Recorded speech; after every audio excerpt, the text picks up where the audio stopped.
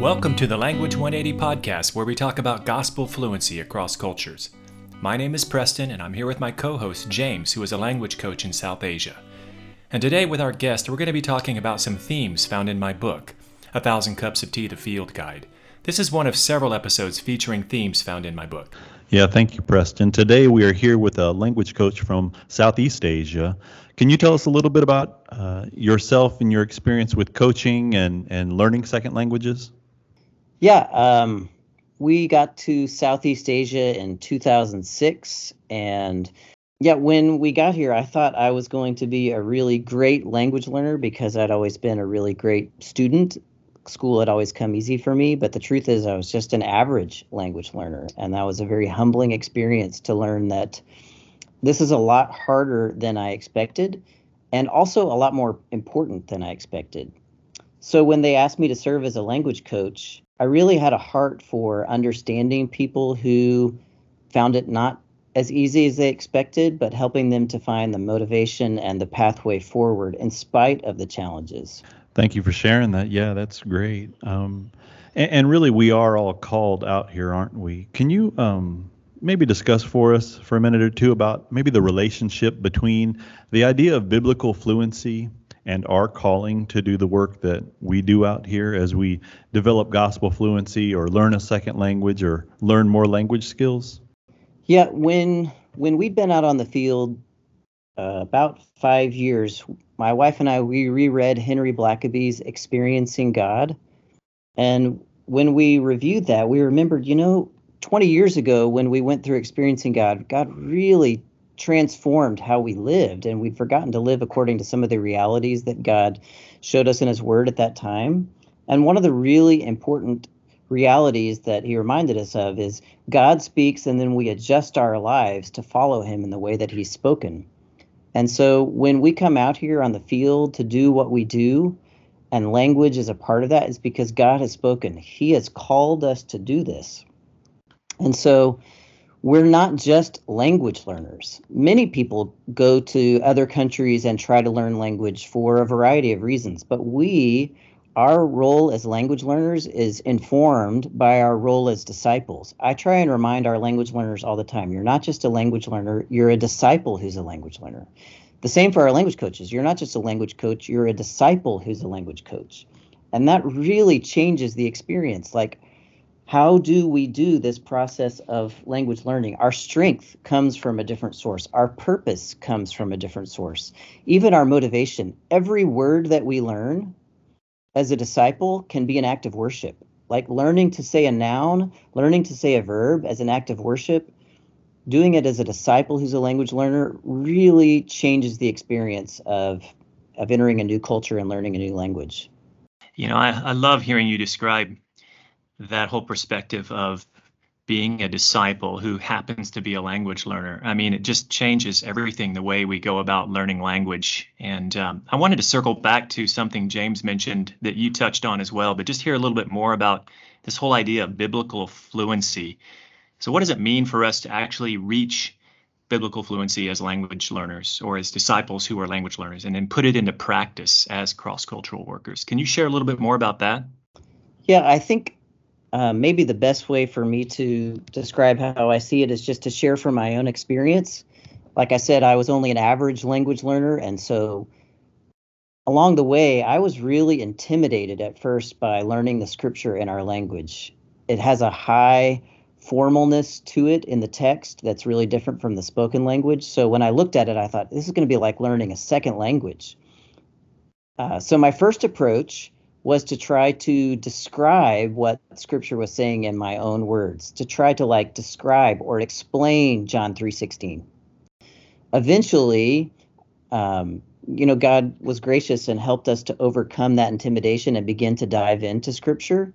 And I found there's such a difference between being able to open up God's word with somebody and show them John 3:16 or quote John 3:16. We have a core conviction that God's word is living and active, and my testimony is there's a lot of difference between talking about John 3:16 and sharing John 3:16. That learning to meet with God in his word on my own equips me to be able to meet with God over his word when I'm with somebody else. That biblical fluency is a huge part of what we need to develop to be faithful with our calling. I love to hear your testimony. It really is encouraging about how you just figured it out as you went, and I'm sure you had coaches and encouragers there to walk alongside you. So if you could kind of swap roles, if you put yourself in the position of the coach, I mean, which you are, but talk a little bit about what it means to you about being a lifelong language learner and taking a lifelong learner's posture, and how we would do that. Yeah, in addition to being a language coach, I'm also a team leader for our team. So we are trying to put using biblical fluency, using gospel fluency into practice on our own team. And so when I coach, I am sharing what I personally have found that I needed. I needed somebody to show me how to get past that intimidation about learning the scripture, learning the formal language, learning the literary style. I needed somebody to help me to see the value, to be able to find my way through it, and then to celebrate with me that we had done that.